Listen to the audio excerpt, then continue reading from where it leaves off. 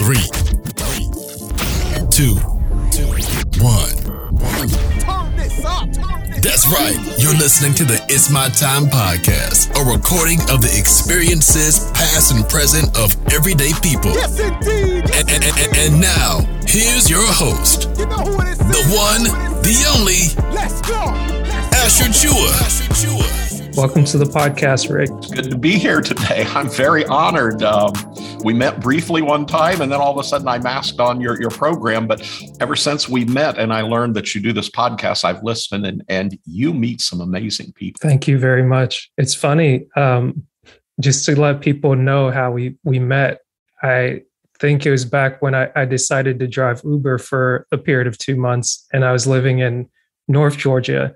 And I was like, let me go down to Atlanta. They seem to need more Uber riders. And like I went down, turned on the Uber app, and you happened to be one of my guest riders. And I was like, hey, it's an opportunity for me to kind of chat, take you where you need to go, and then I guess get to see a little bit of Atlanta. That's great. And I love the fact that we had a conversation. That doesn't always happen in an Uber, but I'm kind of like you. I love to talk to people, and in a very brief time, and you didn't take me very far, but in a very brief time, we changed enough information. You kind of knew what I did, and I knew what you did, and I've watched your podcast ever since. So, Thank you. Say hi to people when you meet them. That's a great point. And just to introduce you to the audience, I always like to ask this question: who do you say you are? Who do I say I am? Well, I'm an old man who is retired. I'm a gentleman, I hope, a gentleman who had a great career in teaching and in an area of video production, which I absolutely loved. Spent my whole life in a small community, rural community in Indiana. When I retired 10 years ago, friends coaxed me to come to Atlanta, and I was coming here as a retired person. And suddenly, because of video, there was so much to do. And so I am a person who's had a great career and is now enjoying very much this second part or last part of my life. So that's me. Love life, love people. That's pretty cool. How did you get into video production? Well, that's very interesting. And, it's interesting where you picked me up that day at Uber. That's right. I had the ultimate old man job there with video. It was at a place called buyavet.net, and they sell classic Corvettes. In fact, they are now the largest reseller of classic Corvettes in the world. And they sell a lot of cars, but that's great. I get to go down and do their sales videos and get to be around those Corvettes all the time. So that's a fun thing. That's kind of where I am now. And we do a lot of other things. But, when I was in high school, this is going to sound so strange, but when I was in high school, I graduated in 1972. And in our high school, back in the clinic, some company had donated a video camera, black and white video camera, which they were large at that time, and a reel-to-reel video recorder, which was really crappy. The images were, but there was something about that. And we got cable TV in our town at the same time. Wow. And the cable company let us record shows on that little recorder, take that recorder, which was big and heavy, down to what we called the head end, where the cable tower was, with a little cement block building below it, and plug that in once a week and show some programs. And it was amazing when everybody in our little town would see you the next day. They'd say, I saw you on TV last night on that channel, which was the beginning of public access. And then I graduated high school, doggone it. And my career, I wanted to be in video. So I took college classes for video. And then, believe it or not, I came back and helped with that little station, because the kids were doing community programming, parades, basketball games. They'd take the thing up and do council meetings. It became so popular that I went back and kind of helped when I was commuting to college at Ball State University in Indiana. And all of a sudden, it got big enough that they needed to hire someone. So I got to do that job. I got hired, which was both teaching classes and managing the public access side of that, which came through our school. And we eventually became a magnet school for 5 different school corporations for video production. And believe it or not, that access station just celebrated its 50th year and is going stronger than ever. The studio is still at the school. It's an amazing place. And they're building the city is building another remote studio in a big building downtown on the main corner, which is being totally remodeled. For that, they've got $700,000 in grants to make this happen. So that's where it was. It was exciting to be a part of media, video production, where you just weren't practicing it in school. You were actually making a difference in your community. And the kids loved that. The kids absolutely loved that. Students did. I did. Students did. Community did. Businesses did. They all supported it. So that's a long thing for where I got started in it. And that's where I started. And we came pretty from. Cool.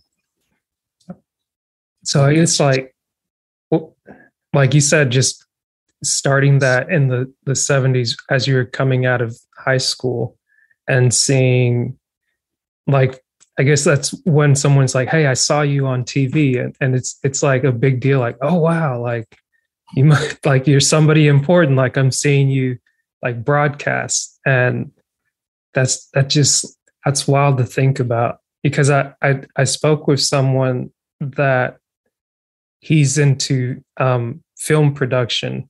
So he helps make short films and things like that. And he explained to me what it was like going to the movies for the first time and like having that whole experience and just being like, wow, people can actually do this. And that's just that interaction with film seems to be something that's very cool. And something else that you mentioned, like public access TV. I don't know if a lot of people know what that is, but I was kind of introduced to it watching someone on YouTube that came from the public access era, where that's how essentially they started. They got into movie reviews, and then they still do movie reviews now, but they'll talk on like pop culture topics and things like that. But they transition very smoothly into podcasting. But like, can you explain what public access TV is or was? Well, actually, you're doing public access TV. It just takes on a whole new thing anymore. But, you have to remember that back in the 70s and the 80s and even into I would say to around 2000, we didn't have all the YouTube, the availability of all this equipment to do what we do so easily, and the access to YouTube and Facebook, as far as we could post pictures and stuff, but we really didn't do much video. Back in the 70s and 80s and even the 90s, TV was still an expensive thing with expensive equipment. You had to go somewhere to do it, a studio, or the equipment you took with you was large and cumbersome. But public access started when cable companies came into being. And the cable companies have to pay a fee to cities to use their underground or their poles or however to get the cables to. So those fees were used to provide communities the ability to have a TV station, of a small TV station, and put their own things on. And believe it or not, public access is still here today. And there's a whole group of it that are fighting so hard with the city of, not fighting, encouraging the city of Atlanta. Atlanta had a great one called People TV. And all the civil rights leaders used it. They came on in the middle 80s.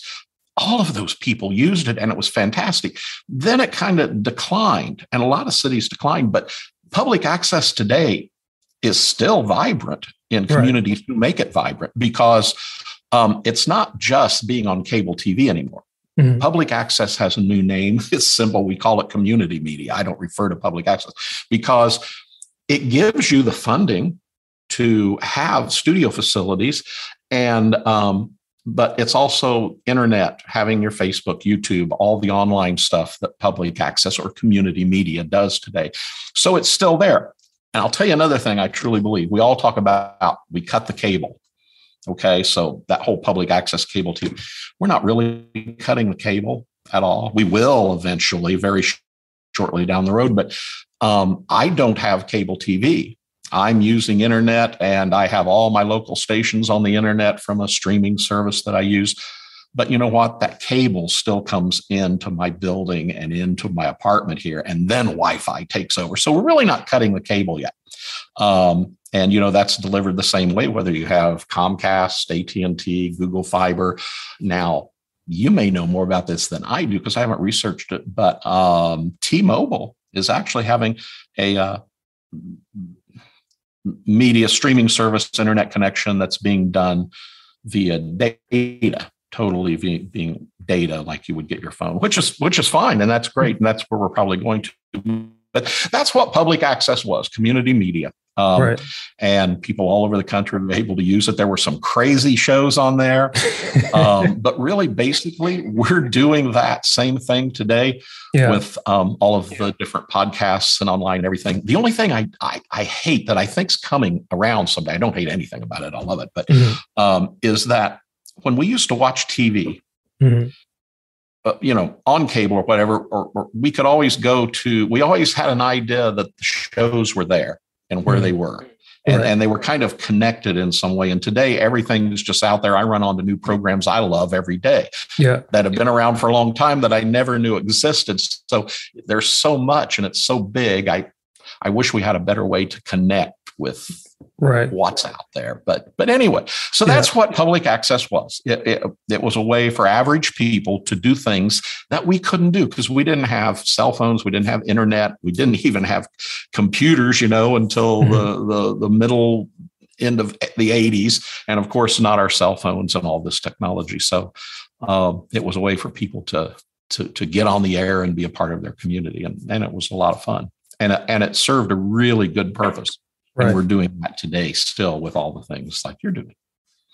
That's pretty neat. And to your point with the amount of just the volume of stuff and information that you can consume, it does get overwhelming at times. But I think what I've started to see, and I'm sure it's been around similar, like you may have cable networks going away, but now you have podcast networks where like people will kind of team up and say, okay, this is, for instance, I've seen I keep up with mixed martial arts. So there's one called like MMA fighting, and they have like their network, their reporters and things like that. But then they'll have different shows like Monday and Wednesday. They have a show and it's someone that's kind of doing radio interviewing fighters from around the world.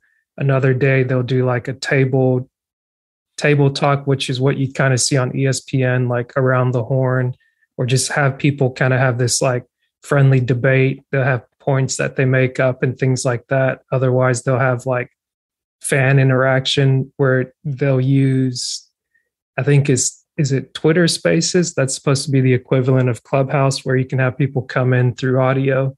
And then they're like, hey, here's the topic. Let me know your questions. I'll respond. Like the same way people would just call into a radio show and be like, hey, like caller number one, what's your thing? And it's interesting to see how things kind of move and shift with the change of technology. And you see just like something older becoming new, and the people that have either seen both can adapt with it. Like some people might be resistant to it. And then you have maybe younger people that might be like, oh, this is the greatest thing. But like, I think there's something to be gained when you can see where something came from and kind of study the history behind it, because then it gives you a better appreciation for what it is that you can do and what it is that you, not only what was done before, but what you can do with what you have now. Because it's like, you don't have to reinvent the wheel necessarily.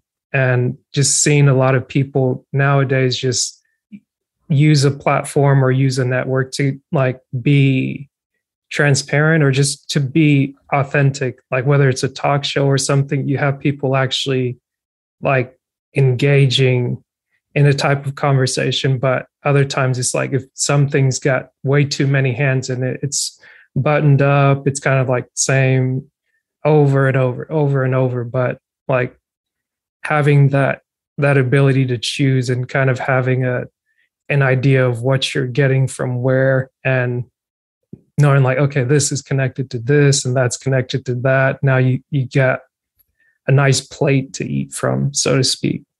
Yep. And you just mentioned the one word that describes exactly what I was kind of talking about when you said there are these networks now. And that's exactly right. And back in the days of TV, we had the ABC network, CBS network, the whatever network on radio, TV, and everything. And all those were a whole conglomeration of individual stations that came together under one thing. And they had general program they could choose from. They could do their own programs, but it was that network that gave them this bigger, way to advertise and be a part of. And so that's kind of what I'm talking about. Can I give a little promotional thing for something? Oh, yeah. It's right over my shoulder here. I'm so blatant, it's terrible. This is Atlanta Video Network. And we have just recently started with that kind of thing in mind, to kind of replace in the city of Atlanta that not replace, but to another alternative to that public access. And we started doing our own programs during COVID. We would do interviews, and we would set up and do the interviews on our desk that I wouldn't be a part of. I would just organize it and have two people interviewing each other. And we'd do shows like that from the Fox Theater, Emory Health, and old journalists who used to be on the NBC channel here in Atlanta, Maynard Eaton, and he would do a weekly show. And we started putting those things on Atlanta Video Network. And so this is where we're building this now as kind of a way for to have that network thing where people can have their shows. And we don't want anything from their shows.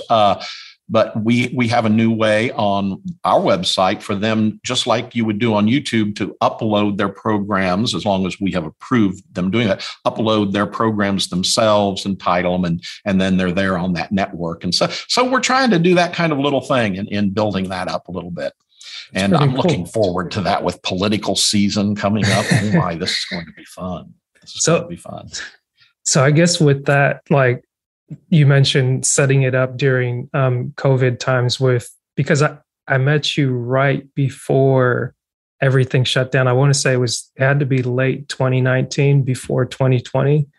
So what was that time like from January 2020 on, and like with things shutting down in March and you guys kind of putting this together and actually like still being able to produce something for people to interact with and engage with? Yeah, well, COVID all started for me in the last day of February in 2020. One of the video things I did here, I work for the SCLC, the Southern Christian Leadership Conference, which is the organization that Martin Luther King did all of his civil rights work with. And he was president until he was assassinated. And they're located just a block from me. So I work for their current president every week. But I went to Selma to the March Across the Edmund Pettus Bridge in 2020. They always go that. We shot video there with all the political candidates, and everything. But the thing of it was, just a few weeks later in March, I had COVID. I got really, really sick. And that was at the beginning when we really didn't know. They weren't even giving you tests at that time. But anyway, through all that, I had it. And I was really sick for about 3 or 4 weeks. But when I came back, everything was shut down. We weren't doing Corvettes anymore. The SCLC, we obviously couldn't meet with any of those people. So that's where we took one of the programs that I had on my computer, and I said, hey, guys, we can do this from your home in Alabama and your home on the west side of Atlanta, and I can so let's try this. So we did it. So it was with the SCLC. We first started doing their weekly program again as interview programs.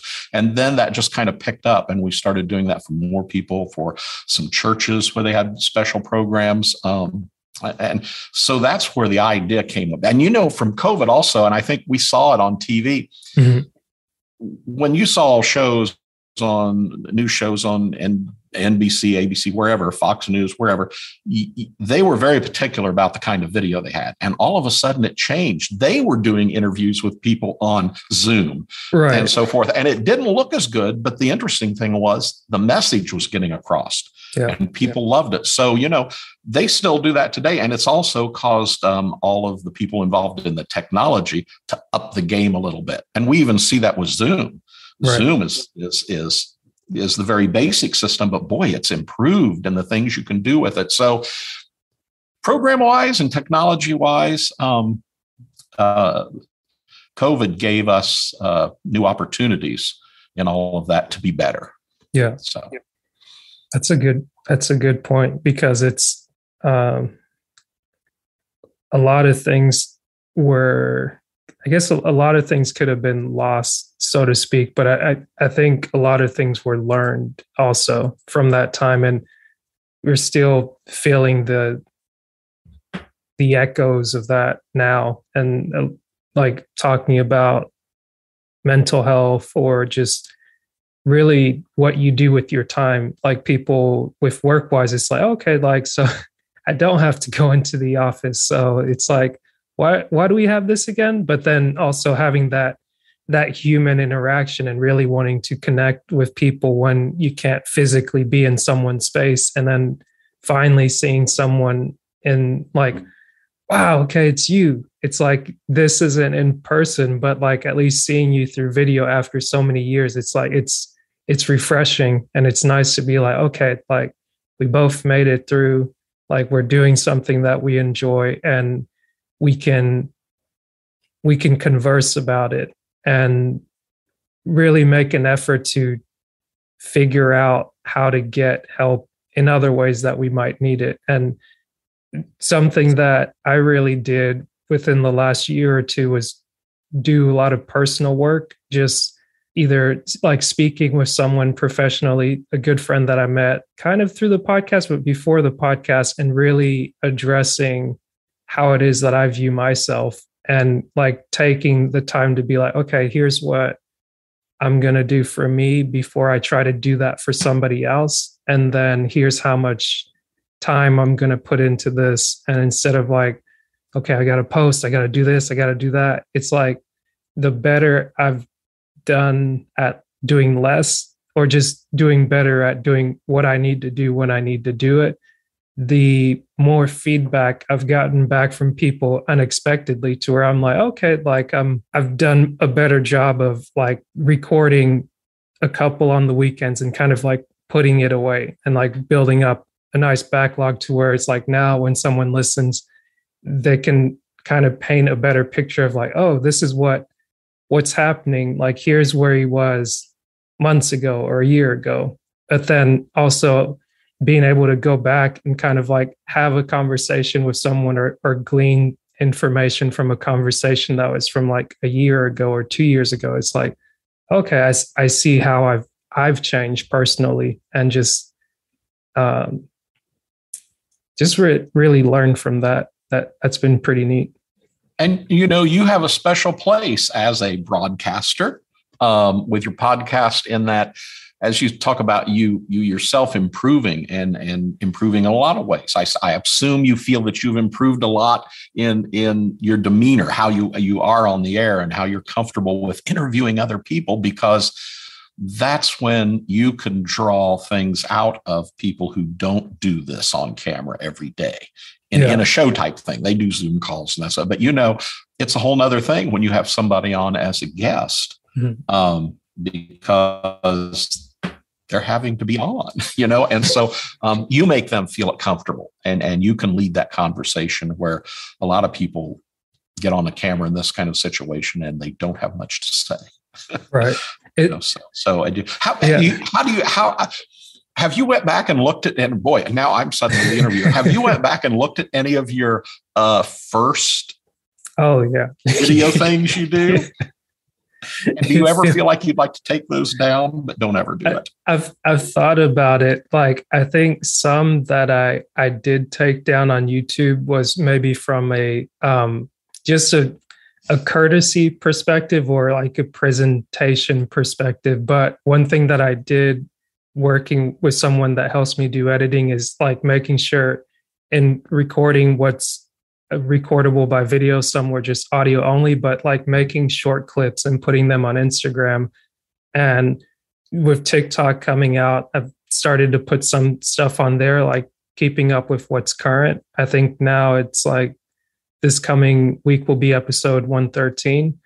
And I think this might be that what we're recording is like 144 or 143, something like that. Mm-hmm. But like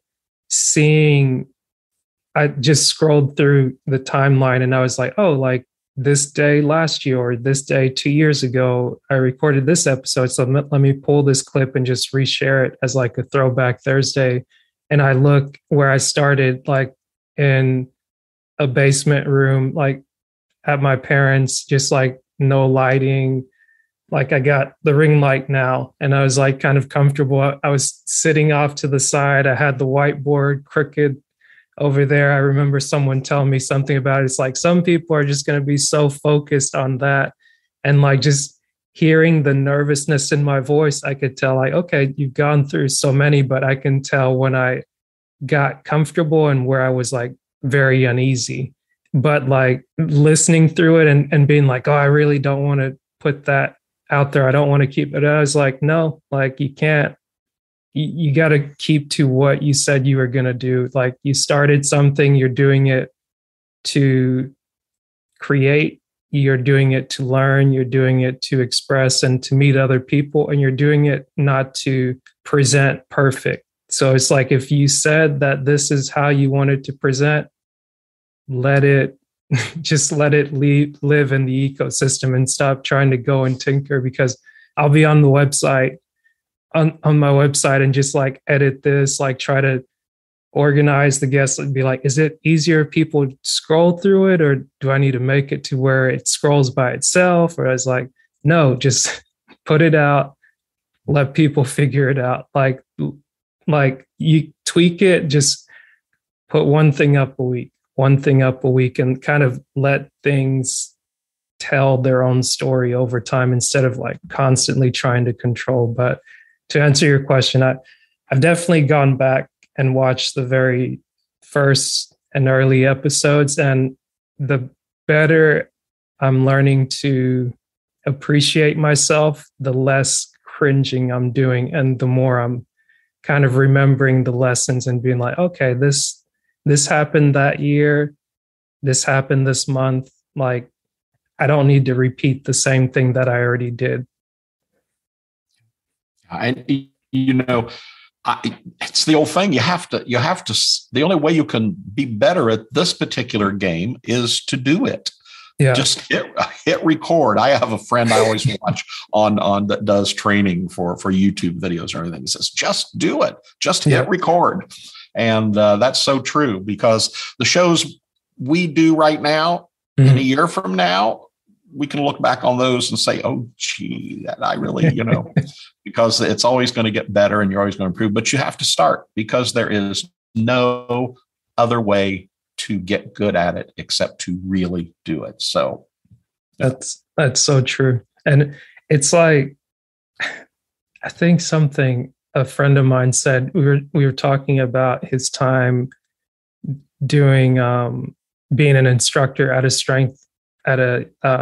for strength and conditioning, but he does rock climbing, but he's trying to explain to people why it is that you have to lift weights in order to build that muscle. It's like some people don't want to go to the gym and lift weights because they're like, oh, I just think I'm going to get swole and buff. And it's like, really? Are you that arrogant to think that just because you touch the weight, you're going to balloon up and be like Arnold Schwarzenegger? And it's like, there are things that you have to be willing to do, but kind of put your ego to the side and see like, what's the functionality of what you're doing?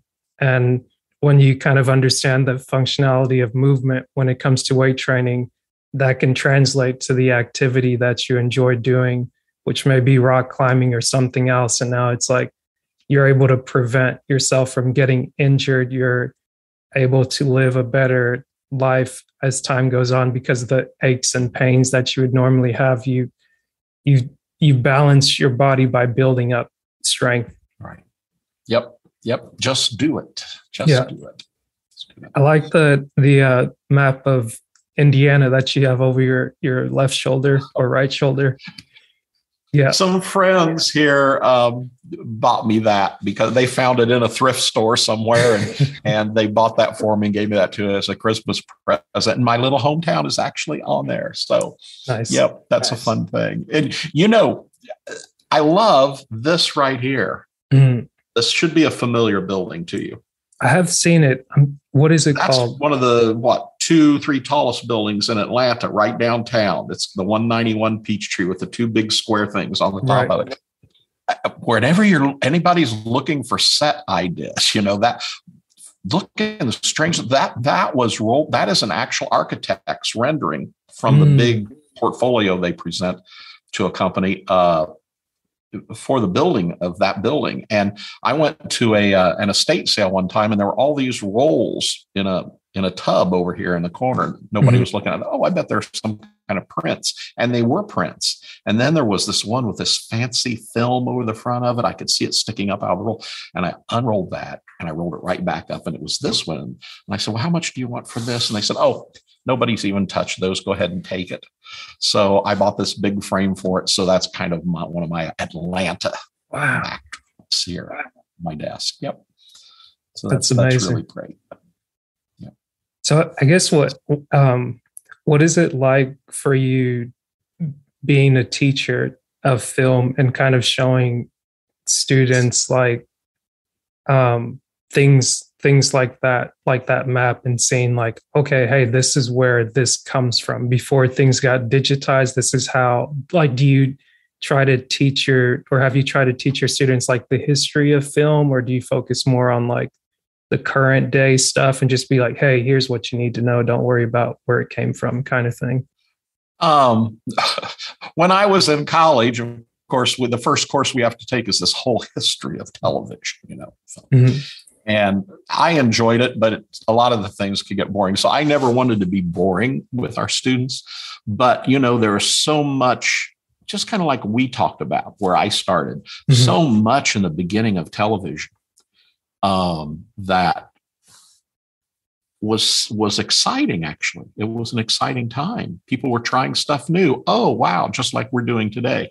So try to relate that history to today. That's what I always try to do.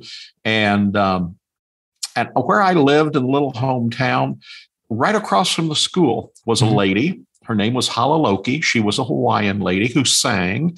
And in the 1950s, how she ended up in our little hometown, I don't know. But in the 1950s, she was on the #1 CBS television show in the country as a singer, the Arthur Godfrey Show. And he had several people on his show at that time. And he was #1, 8 p.m. CBS all across the country. And it was fun for her to talk to the students about how she got into it and how TV was in those days.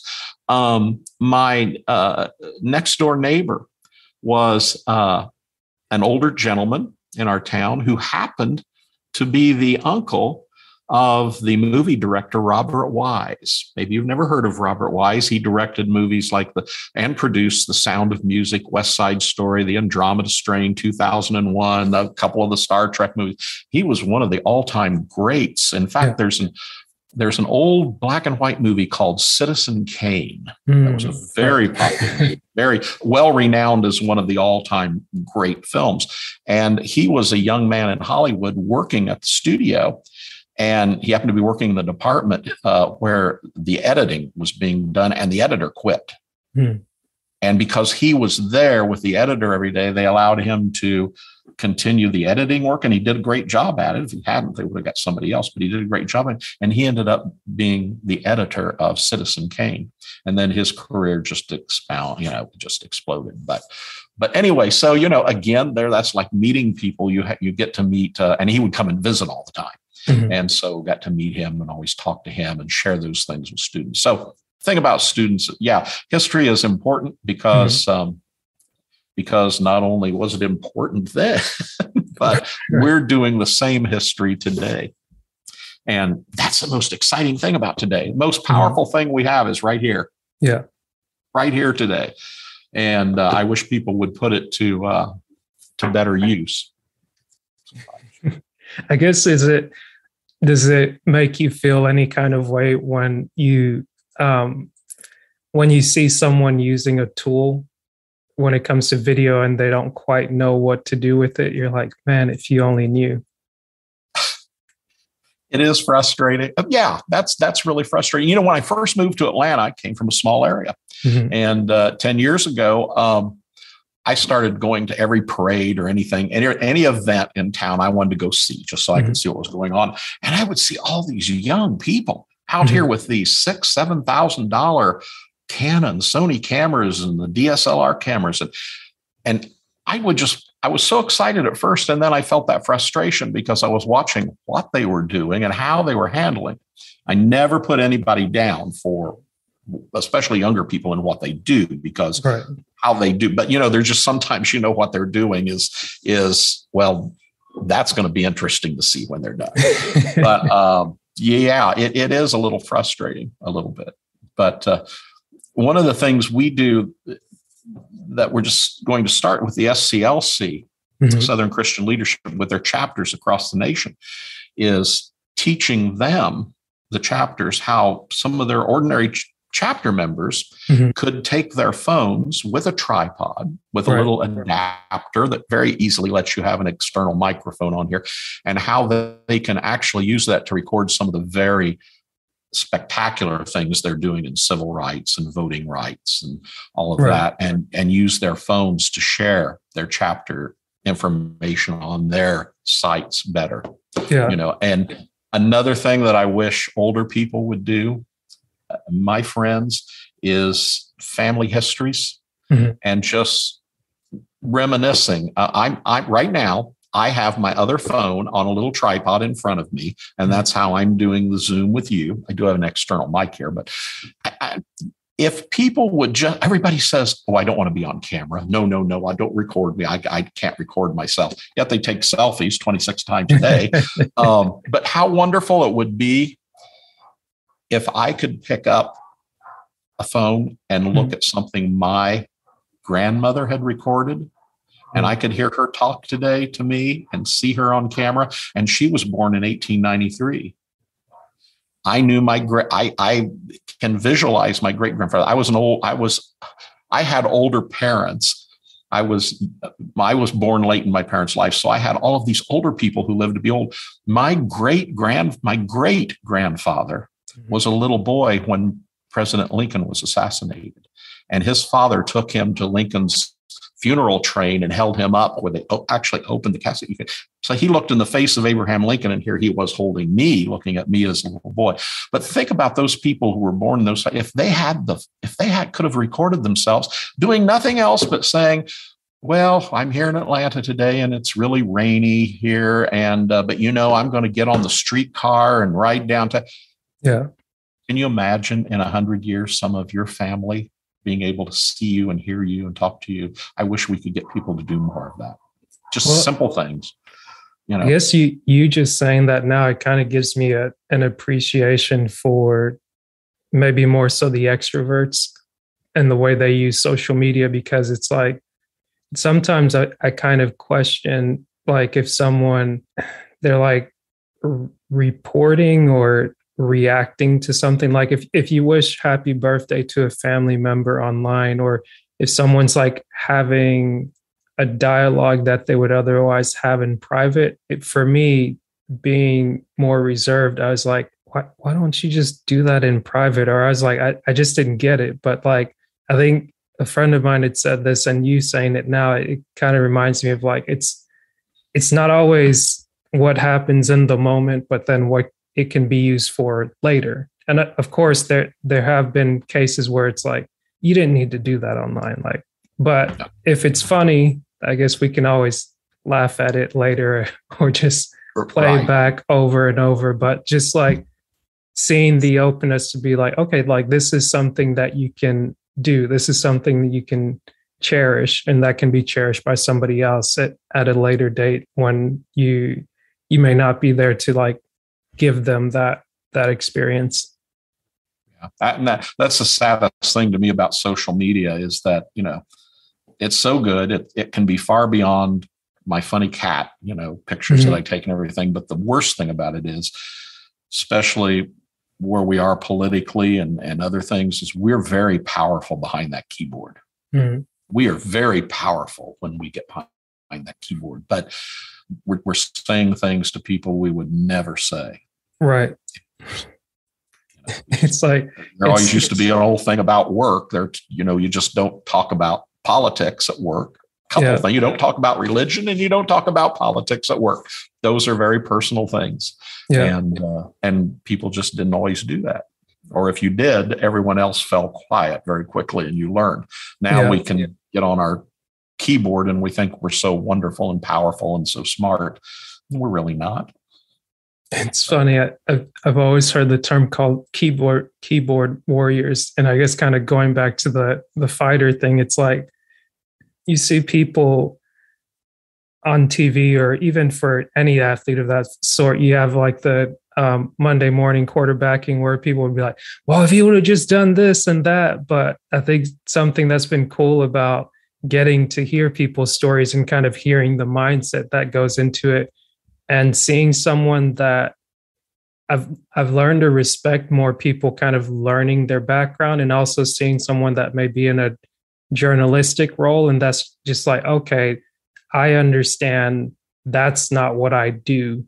And I can be wrong. Like just hearing someone say that, I was like, okay, I respect you now. Even if you say something crazy, the fact that you can admit that you can be wrong or proven wrong, that lets me know that you're willing to kind of have a back and forth and not just be like my way or the highway. But it's, people will say wild things behind the keyboard, but then you meet them in person and they may not say anything. Right. And it's like, it's okay. Like you can feel what you say. And maybe that's where something like comedy kind of bridges the gap, where a comedian might say something wild, but it's like, I'm saying this to kind of give you an opportunity to laugh and just be like, have a little bit of a relief valve, because you don't want to just be angry all the time and just like, why you? It's like, just chill, like just relax a little bit, but consider what it is that you're going to say. Like if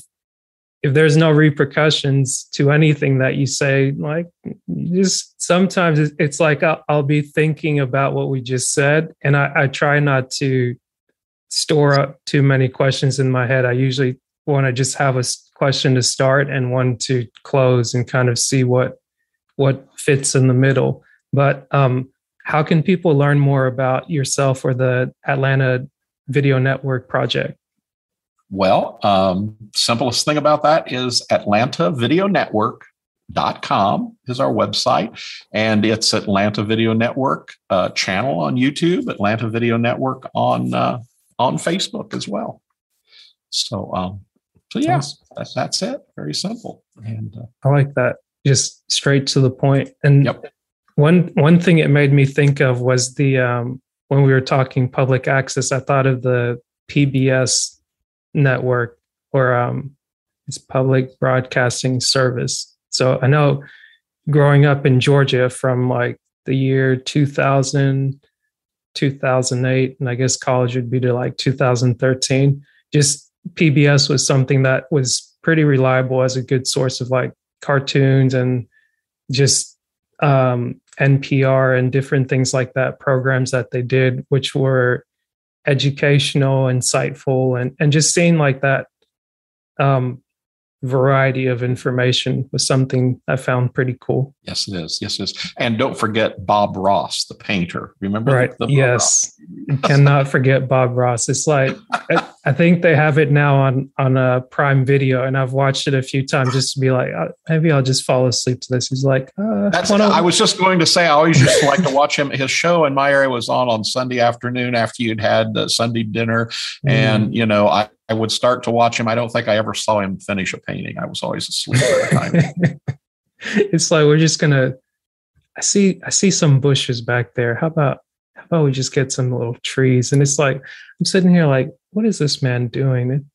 It's like, oh, well, would you look at that? There is a tree there. There are some bushes. There's a whole scene. And like, wouldn't have expected that. And I'm not going to run and go get some paint and stuff now, but I'm just appreciating that moment, and just that the person and the thing, and with it again being recorded, it's like you can go back now and you have it in episodes and series. And I don't know why, but maybe it's because I didn't watch a lot of TV growing up, but I didn't know for the longest time that a lot of these classic shows had seasons and episodes. Like I knew that they had episodes because it's like one day you watch this, the next day you watch something else, but I didn't know that it was like, this is a season and this is a season and this is a season. It's like, oh, okay. Like every using year, the same thing. All my growing up, every year on TV, of course, that's all we had, TV, or movies, TV. In September, all the new shows would debut. And they would run to the summer, and then you'd usually have reruns. Then usually the networks would all have a whole host of new shows coming on in September. So it was always fun to look at. And that's the same way with the automobile industry. They always change their cars models in every fall. But now, of course, it's just do whatever, whenever, which is great too. But those were things to look forward to. Right. But I guess that still kind of applies because it's like 2023's cars will start coming out late, like here in a few months, probably. Oh, what was that? What was it like? Or are you still able to work with the Corvette company? Like, what was that experience like? Oh, it's great. Yes, still do Corvettes. And that's a wonderful experience. One, it's a great company. The people who own it are fabulous. And so it's a very easy and wonderful company to work for. And just seeing all the Corvettes is fabulous. That's where I learned when I first came to Atlanta and got that job. That's where I learned so much about YouTube and the analytics and what really counts in numbers and subscribers and what they do. They have a YouTube channel that I upload the cars to, and that's all they used it for, as a placeholder to have Corvettes on their website, the videos that's on their website. When you click on the website to see the video of a car, it takes you to their YouTube channel. So they really weren't using that. So we started doing more with that. And I mean, you can imagine Corvettes, they have 15, 20 million views racked up, and the subscriber base is building. So that was very good experience for me. Yeah. But there's another experience about Corvettes. When I decided there was a lot to do in video here, I put a simple ad. So it's no matter what age you are, no matter what you're doing, as long as you have confidence in what you do, and you can do it. Camcorders. And I thought, I'm going to see if I can go do some things, because I was pretty good at even handling the little camcorder. It's part of the job is knowing how to make something work, whether it's your phone or a small camera, big camera, DSLR, whatever. Right. But I put an ad on Craigslist in Atlanta for video work. And all of a sudden, someone had auto sales they wanted videotaped. So I went up and saw them, and it just happened to be Biovet. And so we talked and came up with a little deal for it, and that was it. So, and that's been a very good job. That's what really started the whole thing and doing video here. Wow. And so, yeah, no matter where you are, if you have a passion for something, just go do it. I think we've said that before earlier in the program. I think that'll probably be the title for the episode, because the just for you is being around cars like Corvettes, is that like something that really gets you going, or do you like have that appreciation for the vehicle, like the gears and all of that? To this day, I don't know anything about it. My thing is video, it really is. No, I don't know. I've learned a lot about the Corvettes, but I don't really know it. The fun thing is to go back and see a lot of the cars that in perfect shape that was around when I was in high school. It's wonderful to see, because they also sell other very high-end, well taken care of cars. They only accept the best. So to go in and look at a 1972 Buick LeSabre in perfect shape, oh my goodness, that's like stepping back in time. So I love all that. No, I don't know anything about cars. I'm not a big sports person, but yet all the time I was teaching, 33 years I taught. We broadcast basketball, football games, wrestling live. I never missed a basketball game, very rarely, maybe missed 5 or 6 in 33 years. Always at the basketball games, football games, and everything. But people say, well, you're not that much into all the athletics. I said, but I loved it because I was doing video. It was always about the video, how to make the video look good and all the things we could do and try new. And that's the same thing it is with Corvettes here. Yeah. So, whatever you can do, just get out there and promote yourself nicely and wisely in anything you're doing. But I would say specifically in video for anybody who's watching and interested in that. Another one of our clients, we do a lot of work very inexpensively, but we do it professionally with what we do. And during COVID, this is a very interesting story too. The Fox Theater here in Atlanta, one of the fabulous theaters in America. And in 1928, when it was open, they installed one of the largest theater organs, one of those big theater organs that's shaped like a horseshoe in the country. It's one of the finest. And right when COVID started, they had sent that organ out to have $1 million restoration.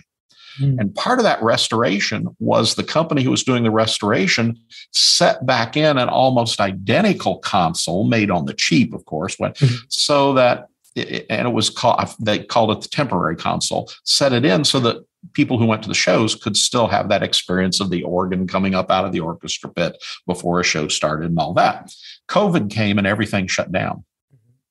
So at the Fox Theater, we were able to go in and we do a lot of multi-camera productions, like live productions. Yeah. And so we went into the theater empty. And of course, there was a whole crew there, well masked and everything.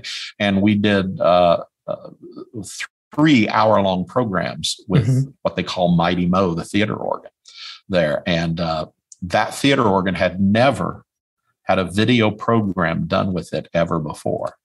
So we did one with the temporary console. And then, of course, they moved the new console back in when it was done. They were still shut down. So we got to do 2 more programs with the brand new console, which is beautiful. And like I said, that was a big, big viewership on those because all around the world, there are people who still love that. And like I said, Mighty Mo, one of the top theater organs in the world, had never been videotaped before. Wow. And so those are just things that I kind of like to promote things to people and say, hey, here's an example of what we can do. And we do it pretty well. And we can do this for a lot less money than a big time professional company could come in and do. And so that's how things work. We can't use, for the title of the show, we can't use the Just Do It. Isn't that one of the athletic shoes? Isn't that Nike's? But we can use Just Hit Record. We can do that. Whatever. It's funny because I'm curious to know, what is it about video that attracts you to it so much so? Because with TikTok being a big thing now, like you scroll through there, you meet a whole different bunch of people. And I saw this one guy that came up with this gimbal where it's like a backpack that he wears with a cantilever overhead, and he has it here and it kind of like moves around, and there's got the mics, and he'll have like 1 or 2 other guys with him. So there'll be like a crew of 3 to 4 people capturing different angles and things like that from the ceremony. And just like seeing the excitement of him talking to his wife and describing like his setup at home, where he's like, I tried this, it didn't work. I moved it like this, I moved it like that. And then you just see some of his work. It gives it that like cinematic experience. Like no one is like, it's like you're there watching it, but it's almost like you can't tell somebody filmed it, although you're watching something that's clearly been filmed. But like what's that excitement for you that you get from video in things that you may not be familiar with or like get overly involved with the stats and the figures and that, but like you're just like, hey, I can videotape it, I can make it look better. Like, what is it about that, or where does that come from for you? Well, in one respect, I guess I would answer that by saying, video production is an art form. It's very technical, and you get to play with all this neat equipment, which is great fun. It's also an art form. When you're into production, you're thinking, even though you say these people have the cameras and the backpacks and the run, they've already thought about what they're going to do, what they think would be interesting. So you're planning that whole painting that you're putting together, and it's fun to do that not only when you're shooting, but when you're shooting, you're also thinking ahead to the editing that you will do. So it's a creative process that starts before you ever get there. The other fun thing about doing video, and like I mentioned, live productions and things that we go out and do, one of the fun things for me is I always like to go to events, but one of the great things about video is that you become a part of the event as well. So when we do a show with a political candidate, I thought most all of because of the kind of work I do, most all of the Democratic candidates for president the last time, we were up close and personal doing interviews with all of them, either in sit down situations or more quick on the street things. And it's fun when you can be on the inside of events going on. And that's really fun, and it doesn't make any difference. Years ago, when we used to do city council meetings in my hometown live on television, it was fun to be there, to be a part. You're an important part of that, you're with the mayors, you're with the city council people. So I guess that's part of being a part of neat things that are going on and being able to create that artistic thing. I don't care if it's a city council meeting, you still can be artistic about it in the kinds of shots you get and how you do the program. So that's a good point. I like that. Man, thank you so much for doing this. Being on the podcast with me is a pleasure. Having you on, getting a chance to hear some of your insights, hear your background, where you came from, and what you're getting into now. Well, thank you. It was a pleasure to be here. You have amazing people on, and I'm kind of honored that I could be one of those today. But most importantly, I thank you for what you're doing, because you're doing a good thing. You're doing a great service, a good thing, and you're managing your section of the internet so well. And I appreciate watching all. Thank you, sir.